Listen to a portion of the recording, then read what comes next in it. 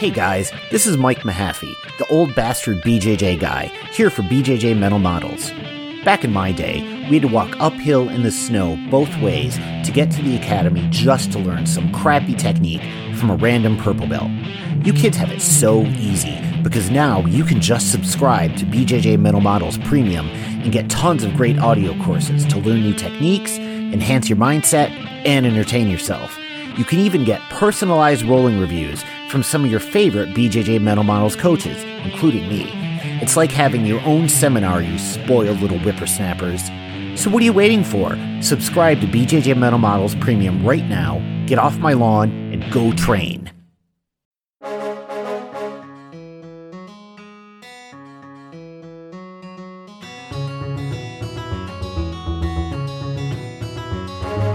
Hey, welcome to BJJ Mental Models, episode 217. I'm Steve Kwan. BJJ Mental Models is your guide to a conceptual and intelligent jiu-jitsu approach, and today, joined by the newly married, newly Californian, Margot Ciccarelli. Margot, what's up? Hi, Steve. How's everything? Not bad, can't complain. Same old for me, but a lot's changed for you, man. You got a lot of updates. Oh my God, yes. It's been a very, very drastic lifestyle change and a lot of new life chapters, ultimately. So why didn't you talk about that? I mean, of course, I think anyone who follows you on social, probably up to speed, but just in case anyone missed the memo, what's the big news? So I'm now living in California. So I moved from East Coast to West Coast. Huge change. I joined Art of Jiu-Jitsu in October, although I was formerly with AOJ and Artos in the era of the 2014-2016 arc. So yes, we'll get into that a bit later. Also got married, so woo. That's a lot.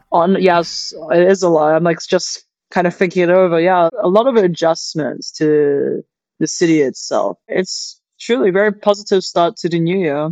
Awesome. Amazing. Well, I am happy to have you back on for a chat here. Something that we had been brainstorming, which I think is probably relevant given your recent experience. You talked about basically sharing some of your nomadic lessons with the audience here. Before we get into that, though, are you still technically the nomadic Mars, or are you more the stationary Mars at this point?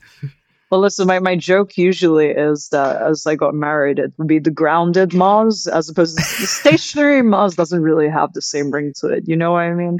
I think at heart, I'm always going to be nomadic and free spirited. So that never changes. Although I did change my Instagram handle to my name, but I do actually still have ownership of the Nomadic Mars Instagram handle. So, I can't leave that part of my identity. But for sure, I'm definitely a lot more domestic than before. It's truly an unbelievable evolution of my life currently. The domestic Mars. The domestic Mars. There we go. That's pretty good. That's pretty good. I think Meg would enjoy it. Yes, she would. All right. So, I mean, this is as good a time as any to launch into the topic. We'd been brainstorming for a while, and something you'd proposed talking about here on the show is sharing some of the lessons from your journey. I mean, of course, one of the things that has been so defining about you is the fact that at least up until now, you've lived that nomadic lifestyle, a lot of travel, a lot of visits to a lot of cool places. But of course, you're trying to balance that with becoming a world-class athlete and maintaining what you need to operate at that level. And that's something that I personally have been curious about. So many people kind of have a home gym, and most of their jiu-jitsu training lives and dies within those walls. But there's got to be a whole series of challenges for people who want to live the kind of lifestyle that you have lived, or alternately, maybe they're just looking to find that gym where they can achieve the highest level of training that they can achieve for themselves. And I'd love to pick your brain on this in terms of what you've learned in this journey. I think in the much earlier years of my career, like white and blue belt chapter, I would say that the method in which we understand how to learn, how to structure our training, whether that is going to be outside of the classroom, because you don't usually have control of your training environment at that stage. I think I've been very lucky during my journey from purple to black to actually have a lot of flexibility in creating the room, but I don't think a lot of people normally have that luxury. So what I would say, number one is, if you are to become world class from anywhere, the number one thing is understanding how to self-evaluate yourself. So understanding each time that you roll, what are some tools that you can use that you can reflect on the roll in a productive manner. I think I actually got really lucky to have some guidance from some of the more senior students at one of my previous gyms in Hong Kong that it wasn't so much that I was taught a lot of different techniques by this particular person, although he did also do that. What was the most defining thing that I learned from him really was, okay, how should I learn? How should I train? This is how I should look at myself when I'm rolling. And I just started to keep refining that method. Because of course you're not going to be good at it at first, you think that, okay, this is actually the thing that I'm doing wrong in the roll. But you tend to kind of over focus on the and completely irrelevant thing that doesn't really add up to anything for your future progress. So I think that's something I actually do try and teach people in my online coaching, in the mentorships, because my philosophy is generally that we should want to become self-sufficient. My job as a coach is not for you to rely on me. My job is to give you tools that makes you self-sufficient. And then I will only be there to facilitate and give additional perspective. That is my personal point of view as a teacher and rather facilitator. So I think the second thing is really understanding that there has to be intention in every training session. Like you can spend a lot of years of training and really accumulated a lot of mat time without actually getting better. It's truly, you would think like that wouldn't be the case, but I've just seen this happen time and time again. There's lots of people who come in, they're just going through the motions, and ultimately it isn't really improving their skill set. They're just doing the same thing day in, day out. Yeah, I definitely can relate to that. I've seen it myself. I've even experienced that myself at some point. We've talked about this on the podcast before, about how one of the things about jiu-jitsu is that it is very addictive in a lot of ways, right? I've never really experienced anything in my life like it. It's a sport, it's a physical activity, but there's something about it. It's got this addictive quality that just sucks people in. And it can become an end in and of itself rather than a means. And it's easy to just go to jiu-jitsu for jiu-jitsu's sake, where you're just going because it's a fun activity. And if you're not consciously, deliberately steering your journey, you can get into these situations where you just turn your brain off and you just roll without intention. Like you said, you're kind of just doing your stuff. What tends to happen is people will gravitate towards the techniques they're most comfortable with and avoid the stuff they aren't necessarily comfortable with. And they'll just do the same thing over and over again for days, weeks, months, sometimes years. And I mean, you can get marginally better doing that, but you're not going to see the big breakthroughs that you would get if you shake it up, or if you get good feedback from people, or if you deliberately steer into new areas that you haven't before. And all of this ties into what you're talking about there, the importance of steering your own jiu-jitsu journey, which is such an important part of the journey itself, and something that I think not enough coaches actually talk about. I'd love to hear more about how you steer people in that direction to become more self-sufficient like that, especially at the higher belt levels where it becomes more important. 100%. I think we backtrack just 1 second and to really reveal a very simple thing that most people can do in order to really start off this process. Because of course the practice of self-evaluation doesn't really start with your human recollection of the role itself. That's a very unreliable method of thinking about your role, because we often really distort what the role felt like. We think sometimes we're much slower than we actually were, or that we were in a particular position that we weren't in. It's truly crucial at some point during your training week. It doesn't have to be every day, but that you do film yourself, because there have been a number of people that I've ended up coaching that it's the very first thing that I'll ever tell anyone to do before working with me, that I need a whole week to just observe movement patterns. And observing movement patterns generally is going to be coming from a collection of tape footage that they provide me with. And by accumulating that, I'm able to look at the videos, analyze the movement patterns, but then also do that with the person to teach them what I'm actually looking at. And that is kind of the beginning of the process of okay, I'm going to guide you through how I would evaluate the video. And slowly you're going to try and look for the same things. Slowly you're going to try and inform yourself with the same types of questions that I'm asking myself, this self-inquiry process. Asking the right questions is so critical in order to steer you to the correct destination, or having clarity of what your goals are. It honestly, like, a lot of the roadmap to becoming world class from anywhere is really having clarity in your goals, so setting the goals, accountability from someone other than yourself. So of course, jiu-jitsu is not a solo practice. It is a partner practice. Therefore, you will have a training partner who can, I would hope at least, that will keep you accountable, because often, in order to push yourself to do hard things, there's people who are obviously self-driven. Maybe they can do it by themselves, but usually it really is, at the end of the day, it's a very social sport. Like, we do need the help of our training partners, even if you're not the sort of person who has a home gym, or maybe you're traveling a lot, so you don't always have the same training partners. But I think something that was so helpful for me, like just approaching jujitsu and everyone that I met with kindness, curiosity, and an open heart, really. Like, open heart and open mind. Because, I'm not looking, at the time, I wasn't looking really to just like take things from other people. I wanted to share as much jujitsu as possible, which really is the same motto that I live by today. I'm just trying to share as much as possible. I truly believe that it is like, it's an exchange. It is a give and take. The more that I was giving to others, they would also give me back the accountability. I'm like, hey, can you help me do this? Oh, do you mind like spending some extra time with me after class? It's just really a very, very human thing, rather than thinking I need to get better.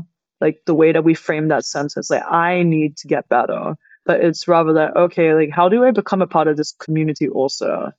Because I think a lot of people think that being nomadic also sounds very kind of like, oh, you don't actually ever really get to bonds with your friends. And that's not necessarily true. It is truly dependent on how you choose to approach the situation. Because I do think it's really critical that you form strong social connections in each gym that you're at. If this person's goal is like, okay, I want to not only be world class from anywhere, because being world class from anywhere could also insinuate, okay, I am just somewhere in the world where there maybe isn't access to world class jiu-jitsu, but you do have a home gym. So you're still technically at one location, and maybe you cross train a little bit. Being nomadic, I do believe, is like a totally different, it's even more different approach. So I think the first thing that I want to share with people is just being world class from anywhere, but you have a home base and you're potentially open to cross training. So, but filming yourself is like the number one thing. Like, so many people are shocked. The first time I asked some of my students to film themselves, they review the footage and like, wow, I've never seen myself raw. And it's such a crazy thing, at least for me, to hear, because you obviously can have the notion of how you're moving physically in your minds, like after you try and record the role, but having the ability to look at the role and to review it, so you have a visual point of reference, that is truly one of the most powerful tools that we can use. And that's the reason why, for example, like Flow Grappling, and we have so many other subscriptional sites that they're providing jujitsu that is providing a visual point of reference that allows people to continually try and imitate and emulate the highest level jiu-jitsu players around the world. That is very, very crucial, because you can see, okay, this technique works because XYZ athlete did this at the world championship. Like, this is what it should look like. That's always one of the first things that I'm telling people. Like, number one, if you can emulate, you're going to get the aesthetic of the move at least correct. And when you have the aesthetic, you can kind of work out the underlying mechanics behind, okay, what is making this sweep work? What is making this submission work? Et cetera, et cetera. Yeah, absolutely. I love that point about tape study too. So many people will obviously understand that there's benefit in watching other people roll, but many people neglect to watch themselves roll. And usually it is an eye-opening experience when you do that. I remember the first time I ever watched footage of myself rolling, I was shocked because there were things that I thought I had always done when I was training, certain motions that I thought that I'd always used. And in fact, I'd taught other people and I've said, oh, well, when I do this move, I put my head here and this is what I do. And then when I actually watched playback of myself, I realized, shit, I don't actually do those things. I thought I was doing this, but what's actually happening is quite different. The image of how I roll in my own head is very different from what actually happens in reality.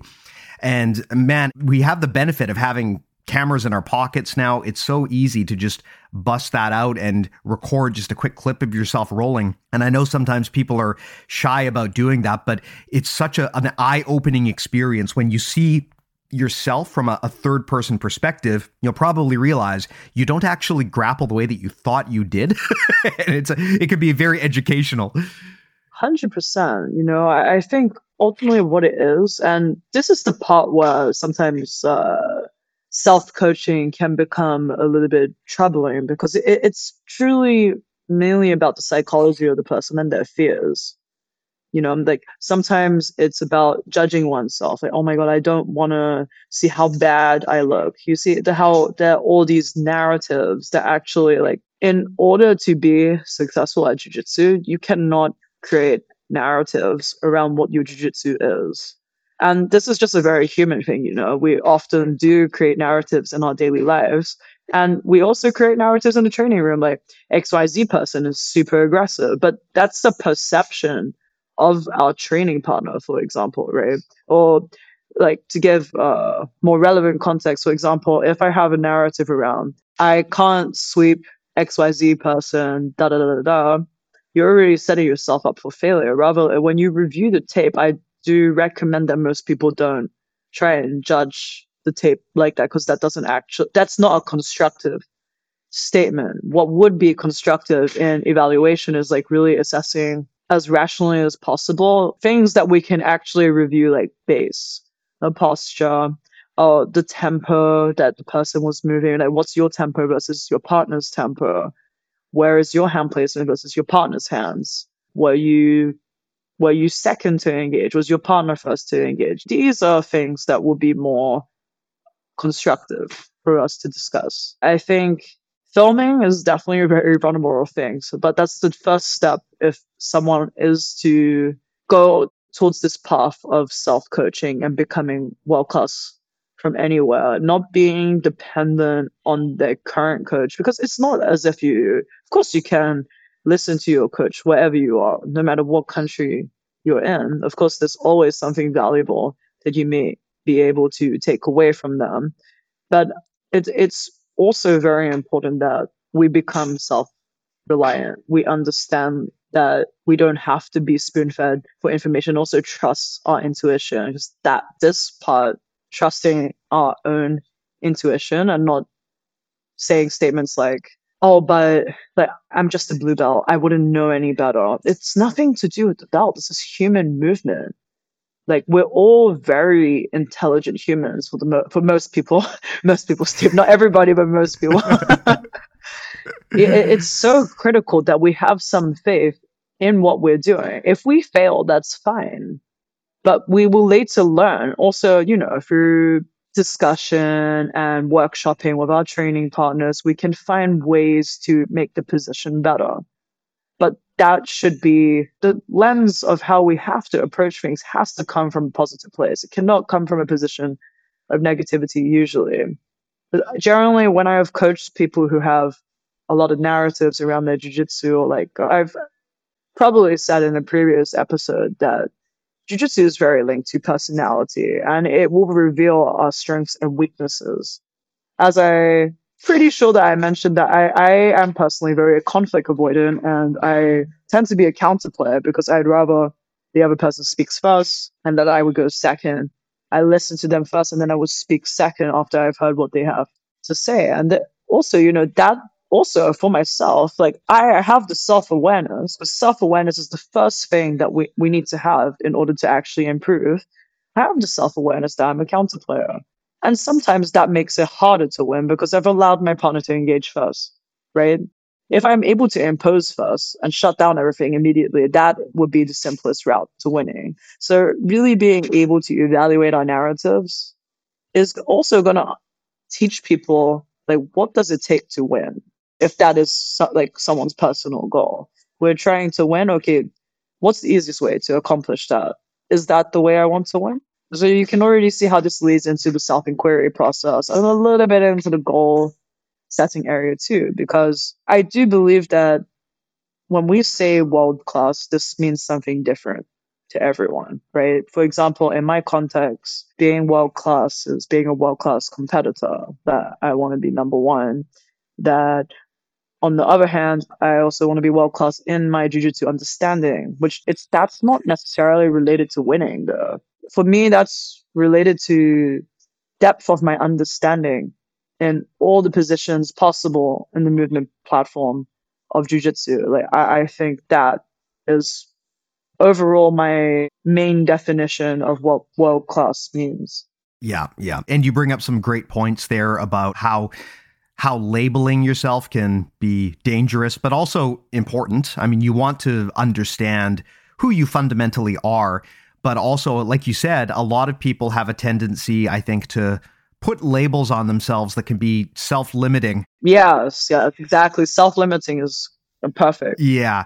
It's one thing to say, I mean, this is all like growth mindset stuff, right? It's one thing to say, here's where I am now. I observe that this is how I'm grappling at the moment, and I want to work on some things. It's very different to say something like, for example, I'm just not very athletic. You hear that a lot from people where they'll say things like, oh, I'm just not very athletic, or, I'm a bottom player, stuff like that. And look, if being a bottom player ties into your strategy and it's a deliberate focus of your development, that's cool. But if you have to be careful when you slap labels like that on yourself, because you can wind up turning them into self-fulfilling prophecies. I was just about to say that. This is so, so true. Yes. The more that you reaffirm it, it's like a little bit what we're seeing in this era that sounds woo-woo to a lot of people, but like self-affirmations, like I am this, I am that. But it is so true that if you continually keep telling yourself, I'm a failure, or I always do this wrong, I always fuck up this, then you're going to really set yourself up for failure. For many years, I always said, I'm a God player, I'm a God player, I'm a God player, and it is, I wouldn't say so much as a self-limiting belief, but it gave me fear to perform in other ways in competition, because I have all the freedom in the classroom to be whatever I want to be, right? But like I know, like when I evaluated myself in the past, I was limiting myself through the labels. I was like, I'm only successful here, therefore I will not have success in other areas, right? And that's very dangerous, especially at the highest level. If you're already thinking like that, you're setting yourself up for failure. The mindset has to be one, as you said, it's a growth mindset. You should not be thinking about the failure. Actually, ultimately, if the failure happens, like it happens, and then we reevaluate again, and then we just do better from that. Yeah. What actually should be happening is that I have knowledge in this area, but I'm unclear on how competent I am here. So I'm going to do some testing here. You perform the testing and see what results you gather. From the results, it's like pretty much like performing a scientific experiment. But you can't already say, oh, I think this experiment is going to fail. Like you can obviously have that hypothesis, right? But I don't believe that, especially for people who are trying to perform at a high level in sports, that is the way to go. If you look at most people who are really successful in sports, no matter what sport it is, tennis or football, there is a very special psychology of a star player. Yeah. There's a refusal to accept limitations that other people might just accept and take for granted or believe about themselves. Exactly. Yes. Yeah. The big thing being, I'm not so good at this or I'm not so good at that. Those can become self-limiting and self-fulfilling prophecies, like I said, because if you say it enough, it's going to eventually imprint itself on your understanding of yourself. And you're just going to instinctively steer away from the things you're not good at, which is unfortunate because that's the opposite of how you're supposed to do skill development. You're supposed to invest specifically in the things that you're not good at, and becoming aware of and accepting of those areas where you're not great is part of performance improvement. Something that I've noticed, as you know, on our premium site, we do hundreds of technique reviews for people. And one thing that I notice, especially people at junior belts, is they have a tendency to curate the footage that they'll send in. So they'll send in footage that makes themselves look good. But the problem is sometimes the stuff that is most helpful is to be vulnerable and send in the stuff that's going to make you look like shit. 100%. 100%. Yeah. I've also done that for my personal online coaching, where I'm usually, my guidelines for sending in videos are very specific.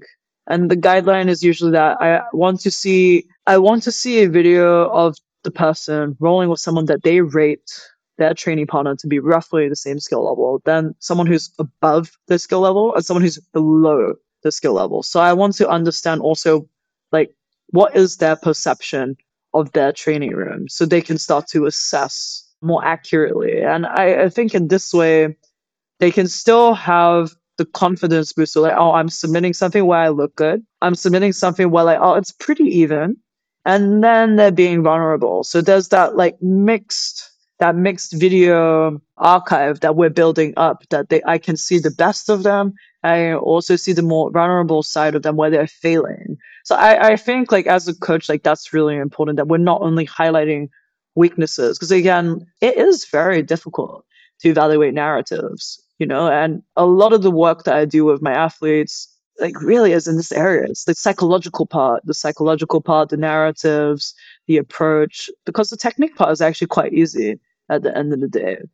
The biggest limiting factors comes more from the mental side. When I think about, again, trying to become world-class from anywhere, like, the main hurdle that most people have to really get comfortable with is you are going to go through a lot of adversity. There are going to be a lot of obstacles in front of you. So really nurturing a positive mindset, one that's optimistic, that will take you through to whatever goal you may set, especially for those of you who might be listening. Your goal is to win world championship in blue belt or purple belt. Maybe you just want to enter a major and win your first 2 fights, like anything. The first step is really, you need to have self-belief. And it's obviously easy for me to say that. I think I was lucky in that I've had self-belief in myself my entire life. I have a delusional amount of self-belief. I think that's why I'm, like, pretty much made for competition. And, like, as a coach, like, I can understand that when people don't have that, it is going to be incredibly difficult. But that is the work of the coach, to nurture the mindset of the athlete. Without this, like, everything will become tremendously harder. If you have an enormous amount of self-belief, you understand that no matter what, you're going to be successful. If you put in the work, if you put in the effort, you are going to be successful. And you can see how this kind of sounds like an affirmation. This is the clearest path in my mind that will help most people. There's no special tricks to becoming world-class. Of course, it helps if you're at a world-class facility, because you're surrounded by people who are also really high level, that have the same goals, etc. But it doesn't mean that it's impossible to become world-class from a gym that doesn't have many world champions, for example, or not a very competitive school. There's always a way. Yeah. And I like how the big thing you're driving home is that you can't be totally dependent on your coach to completely own and direct your training. This is an interesting thing that's come up a few times recently on the podcast. A while back, we had Robert Drysdale on, and we were talking about what's changed in this latest generation of grapplers versus the generations that came before. And one of the things that Robert brought up is that from his perception, a lot of students expect the instructor to basically fully carry the burden of learning and development, whereas to some extent, the student's really got to self-direct. The student has to take ownership because there's only so much the instructor can ultimately do to help you. Like you said, they can show you a technique and you can emulate it, but ultimately an instructor cannot live inside your brain. They can't think what you're thinking and understand where you're at specifically. So to some extent, to really be fully and truly self-reflective, you have to do that yourself. It has to be a practice that you take on. And a lot of students, and I think maybe this is just a cultural thing with martial arts, but a lot of students, they kind of look at their instructor as the master, and they just do what their instructor says. And you can, at white belt level, that might make sense because you simply don't know anything better. So the best thing to do at that point is listen to your instructor. But as soon as you start getting semi-competent, you've got to start taking more ownership of the journey yourself. And of course, that becomes difficult because you don't always know where your own blind spots are. So yeah, there's a challenge here. It's a kind of a bit of a paradox because on one hand, yes, you want to be confident and you want to believe in yourself. But on the other hand, you also have to acknowledge that you do have weaknesses so that you can work on those weaknesses. So it's kind of a tricky thing because you have to maintain belief that you'll be able to make things work at the end of the day, even if you're not quite there right now. And that kind of long-term growth path is sort of key to what separates a growth mindset, I think, from someone who just says, yeah, I'm just never going to be very good at this. I think it's very interesting to discuss, but if we think about this more in terms of like a work context, that people are going to their job, there isn't the natural assumption that they're just going to be totally incompetent at their job, and like there isn't always the general assumption like, oh, like my boss has to tell me everything about what I have to do. Of course, some people live their life doing that, but I think a lot of the people who really thrive in their work careers, like they also have this same mindset, and it should be translated across and applied in jiu-jitsu in the same way. I think effectively it's a really great point that you raise, that Drysdale was also saying that people were formerly very dependent on the coaches, and it leads into my point that I was saying a lot of people are spoon-fed. This generation is studying a lot more. I think the best thing that we could really do as teachers, and I hope in the future classroom environments, is that we try and give all the tools to the students that they kind of have the foundation of their jiu-jitsu. So I think that actually doesn't take a very long amount of time to do. It's so easy to allow our ego to get involved with that, because in the past, I don't believe people were very good at creating curriculums. There wasn't much thought into curriculum creation, right? So often, like, you're either repeating the same techniques that you've already somewhat learned, and then you're kind of getting very random techniques that are not at all related to the jiu-jitsu. By teaching jiu-jitsu with a systems-based approach, like, you can see, like, there's players like Joseph Chan that haven't been training very long, but because they've been utilizing a system-based approach with the learning, his knowledge is greater than a lot of people that have been training over a decade. I know people who've been training a decade who are going to him and like, wow, like he really knows so much and he's able to really utilize the information, but also apply it in the training room, on the competition mat. That is a great example of what it means to be a modern grappler, in my opinion. He's pretty much been studying Danaher's instructionals online. He had a training method in mind. It was very clear what he wanted, and he did the specific training. He had intentions in practice. There weren't any narratives. He basically trained. He was in the middle of nowhere in China. There are not a lot of good grapplers over there, in comparison at least to America and Brazil, where there's an abundance of amazing schools. Truly, like, I do give Joseph a lot of credit for what he did out there. And I know that he was following some guidance from Rob Biernacki and Steve, you know his name. I forget his name right now. Whose name? I don't know. Who are we talking about? Give me a hint. The guy that works with Rob. Oh, Rory Van Vliet. Yes. There we go. My bad. Yeah, so I think they obviously have a very conceptual approach, which is very helpful also with the learning process. Yeah. I think between having the system-based approach with the injection of conceptual learning, that has been the major advancement in the modern jiu-jitsu learning era. Of course, we have, again, an abundance of subscriptional sites. There's so many resources online that give us visual points of references, but also we have access to world-class grapplers, like from the touch of a button these days. When I started jiu-jitsu in July 2012. Like, I really didn't have the same access. I did have to travel to world-class facilities in order to understand, like, okay, this is what they're teaching here. This is how they move here. Let me emulate that.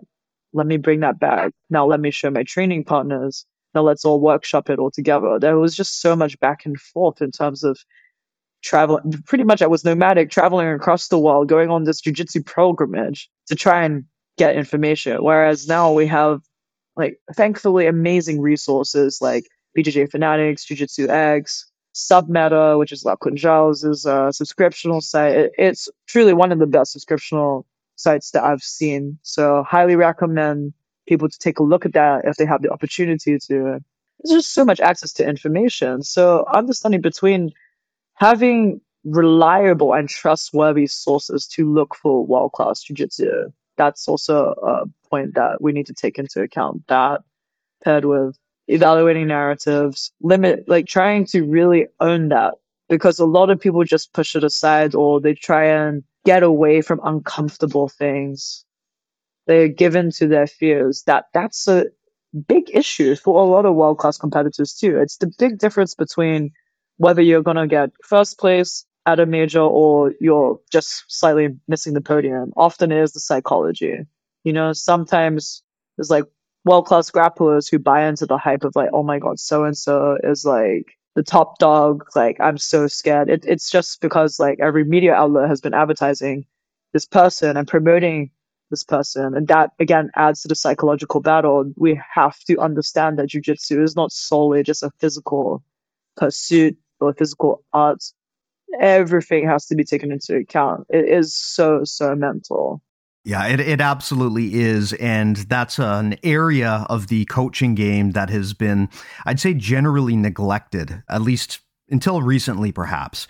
There's been such an emphasis on the technical side of jiu-jitsu. And even then, the way that technique is often shown, where it's kind of a monkey see, monkey do approach, it's not really a back and forth. Sometimes there's not even a lot of explanation or understanding. It's more just, here's how I moved, copy it.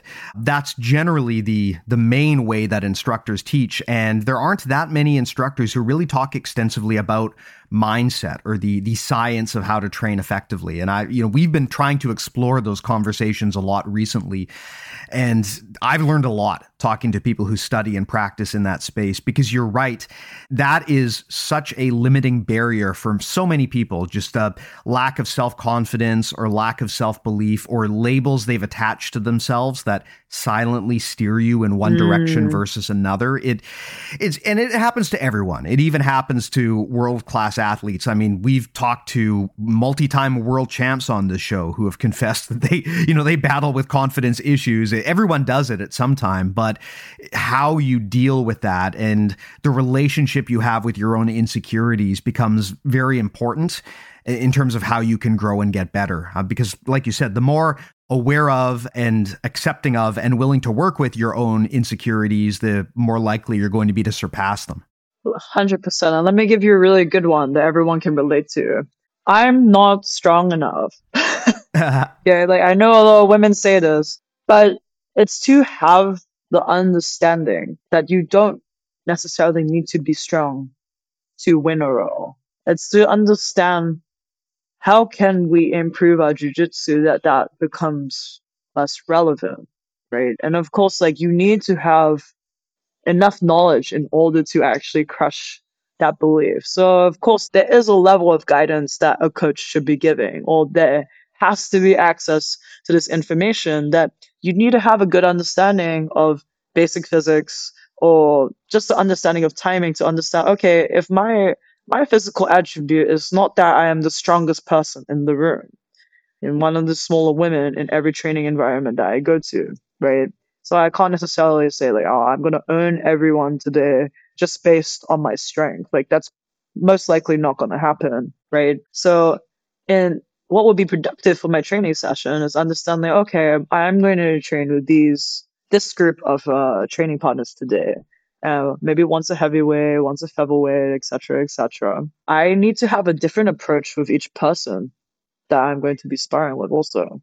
Because if I'm sparring with the same approach that, if I'm rolling with the heavyweight and I have the same approach that I have with the featherweight, it's not necessarily going to work out because, of course, the timing component is so important in that. I always reference this in seminars that I teach or often in privates, but very basic force equals mass times acceleration. In order to produce more force, given that we're a fixed mass and we're not gaining weight during our session, a certain amount of acceleration needs to occur if we want to produce more force that we may need to complete a sweep or to complete a takedown, etc., or having the correct direction of which I will be able to off balance my partner, being able to read space appropriately. And again, this goes back into like why conceptual learning is much more helpful, because if you have an idea of how to relate to space, just like around your own body, firstly, and then, oh, how do I look at space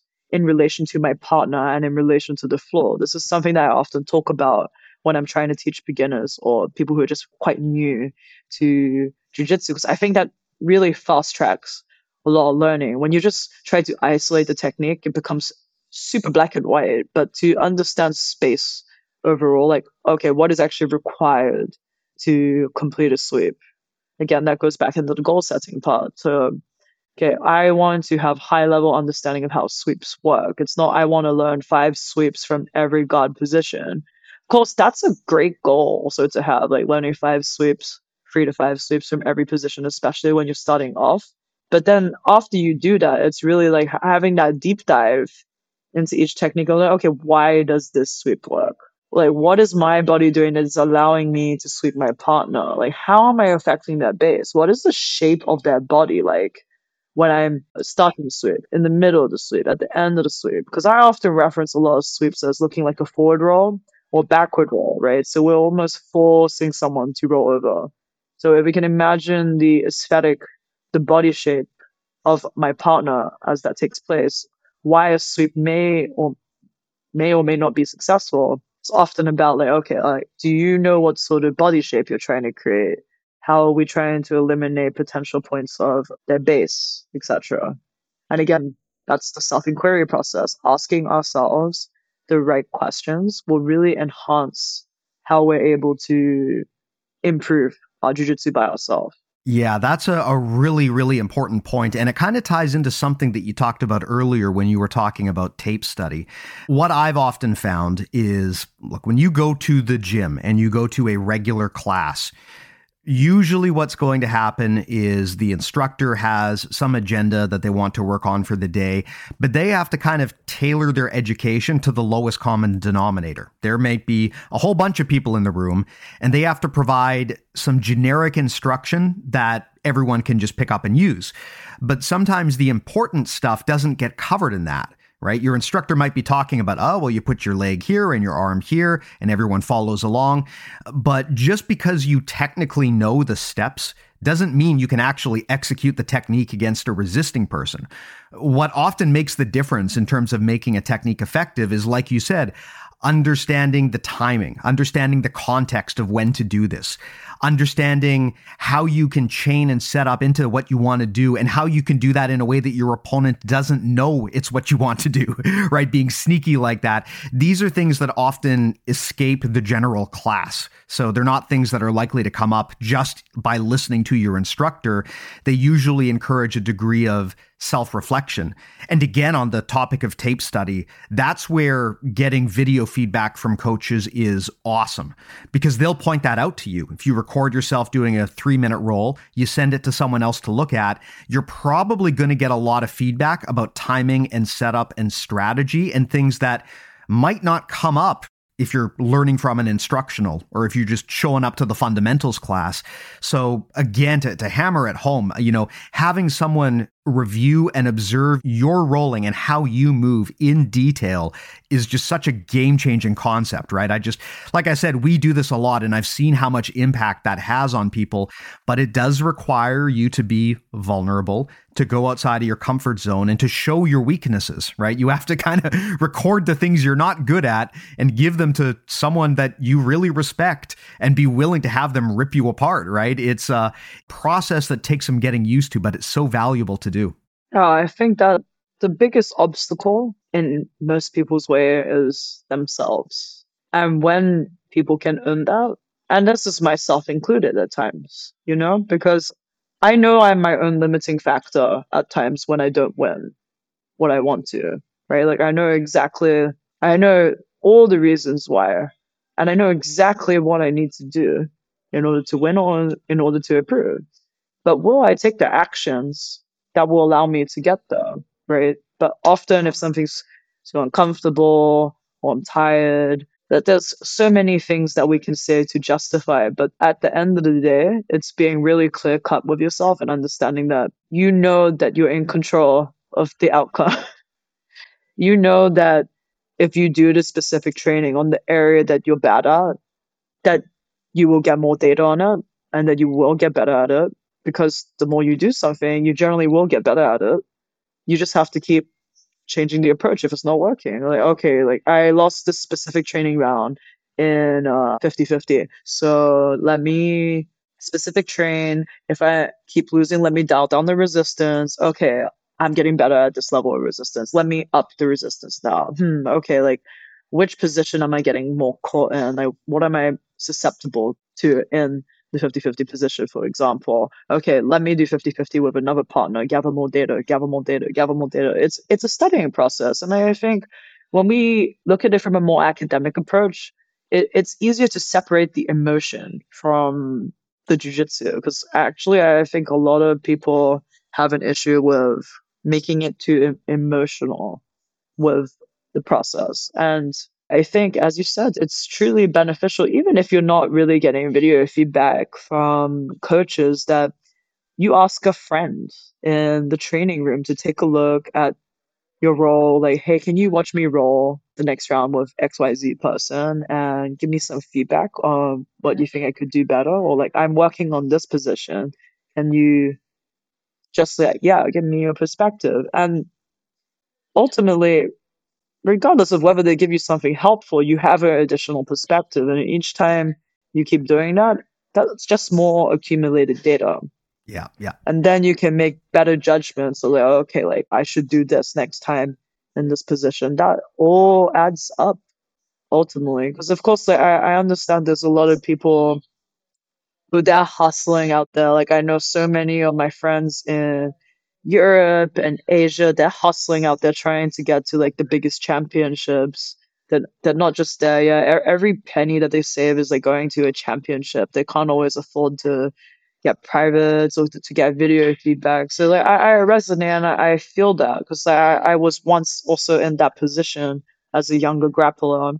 So this is part of the process. Like if you want to be able to become world class and you can't always afford to get like those extra little things, that this is the way.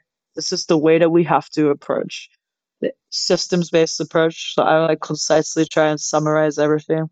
You have to put systems in place. You have to really address what your weaknesses are.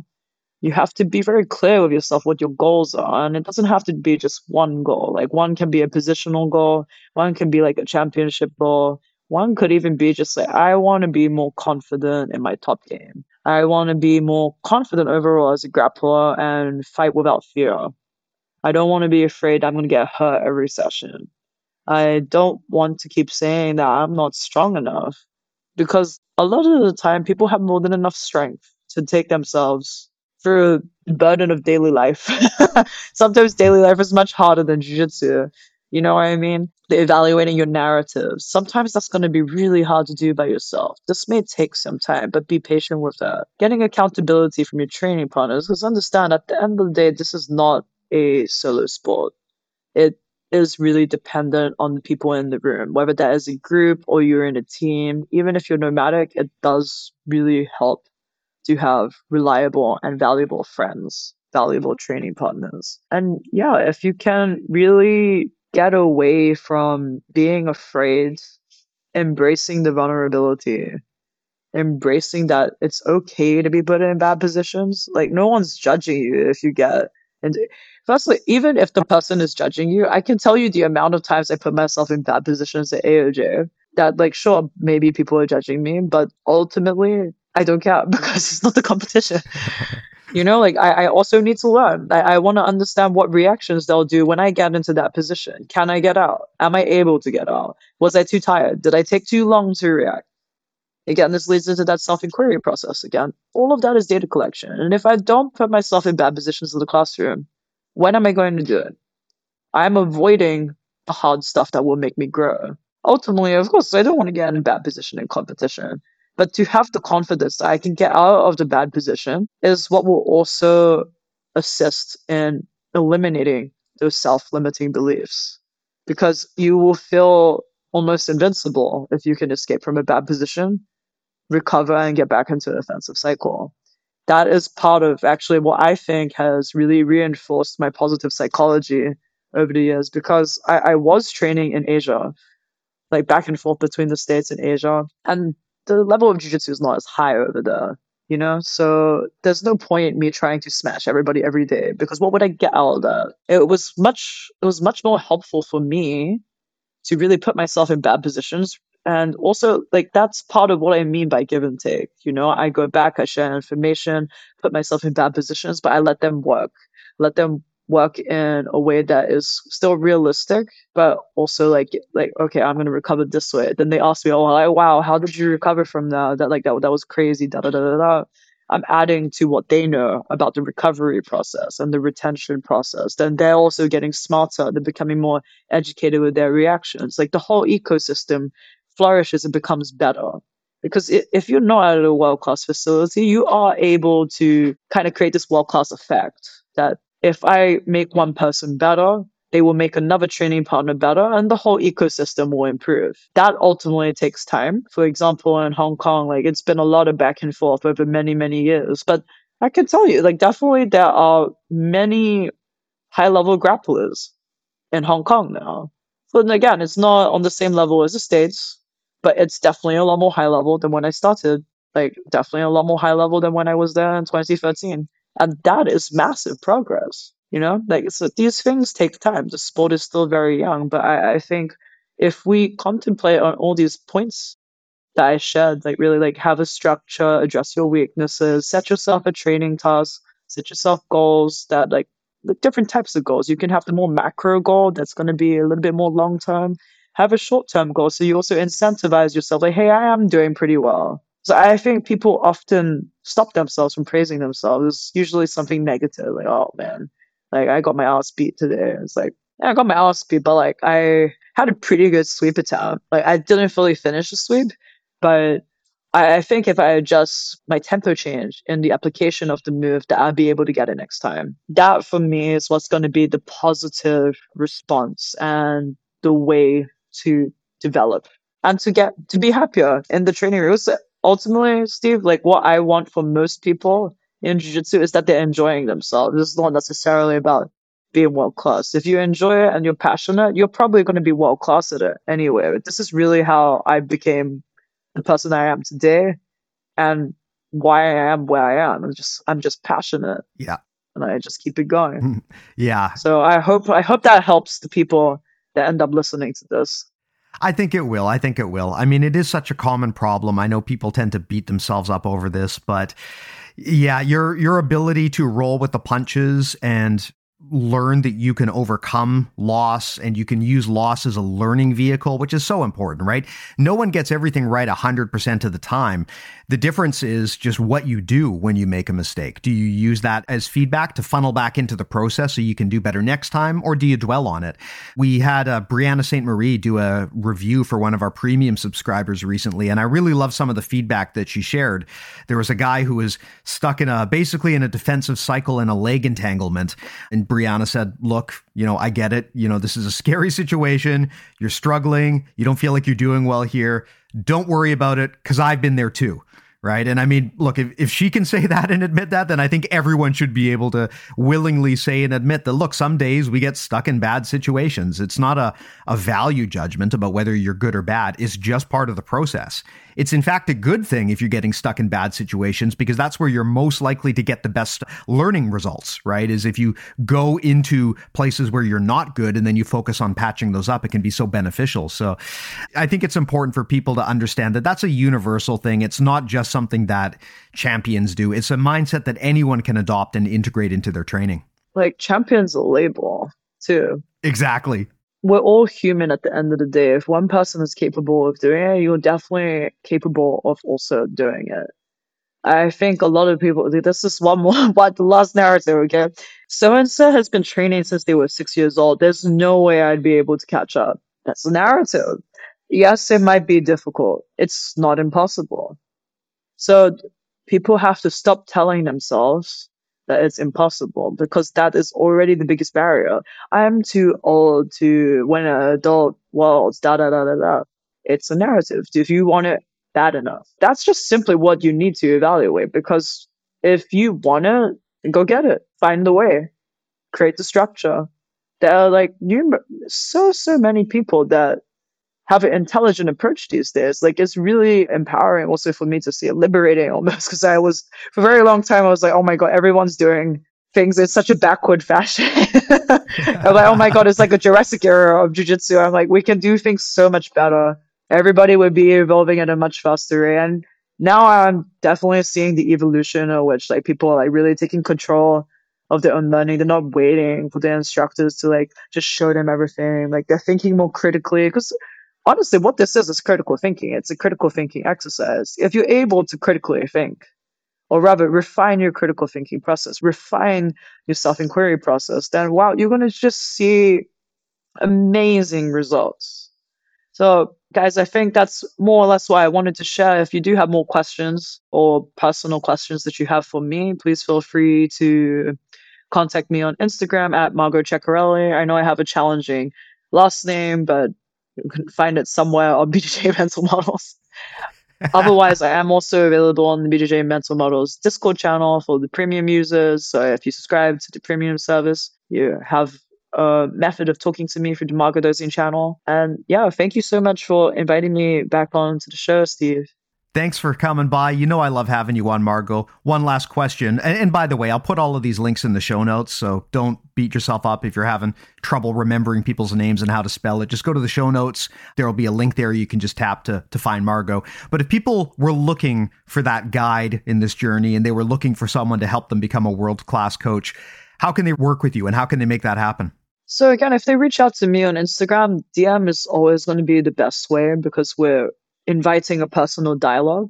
Otherwise, you can also look at my website, margotceccarelli.com. Alternatively, I do believe the URL, the Nomadic ID, is still active. So thenomadicid.com. You can see what all the online coaching services I do provide. I usually have two main services that I do provide for people for 2023, which is month-to-month online coaching, and also online mentorships, which are a little bit more long-term. They don't operate on a month-to-month basis, but rather it's 3 months, 6 months, and 12 months, or otherwise. If you're longer than that, then again, that's a custom plan, and we would discuss that either in a consultation. But you can also look on my Linktree on Instagram. You can schedule a free 15-minute consultation there through my Calendly link. Otherwise, yeah, DM is definitely the way to go.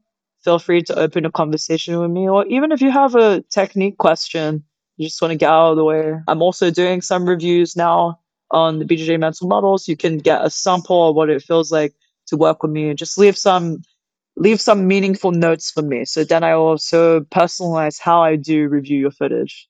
Yeah, absolutely. That's a great transition. I mean, I think everyone knows this show is brought to you by BJJ Mental Models Premium. That's why you don't have to listen to ads for Manscaped and Blue Chew. If you don't know what BJJ Mental Models Premium is, it's our subscription service. It's very different from most of the other subscription services, which are mostly technique libraries. Ours basically has 3 parts: content, coaching, and community. That's the reason you would sign up. In terms of content, there's over 50 hours, I believe now, of educational audio style conversations like we have here on the public feed, except we go into way more detail and we kind of structure things in a more course-like manner, but it still maintains the conversational flow that we do here on the podcast. In terms of coaching, like Margot said, if you're a subscriber, then within reason, we'll do some reviews for you. You can upload your training footage and we'll break it down and give you feedback. There's a ton of high-level pros on there. Like Margot said, she's been helping. Brianna St. Marie's on the team. Dominika Oblanite. Rory Van Vliet, you mentioned, is on the team as well. So it's a great way to get some of that high-level feedback if you don't have direct access to it at your gym and it's hard to beat the price. And then the third part is the community. We've got an amazing Discord and an amazing group of people. So I do recommend trying it out. Free for the first week, so please do consider it if you haven't already. You can check it out at bjjmentalmodels.com, or alternately, again, I'll just put the link in the show notes to make that easy. But Margot, thank you so much for coming by. Really appreciate it.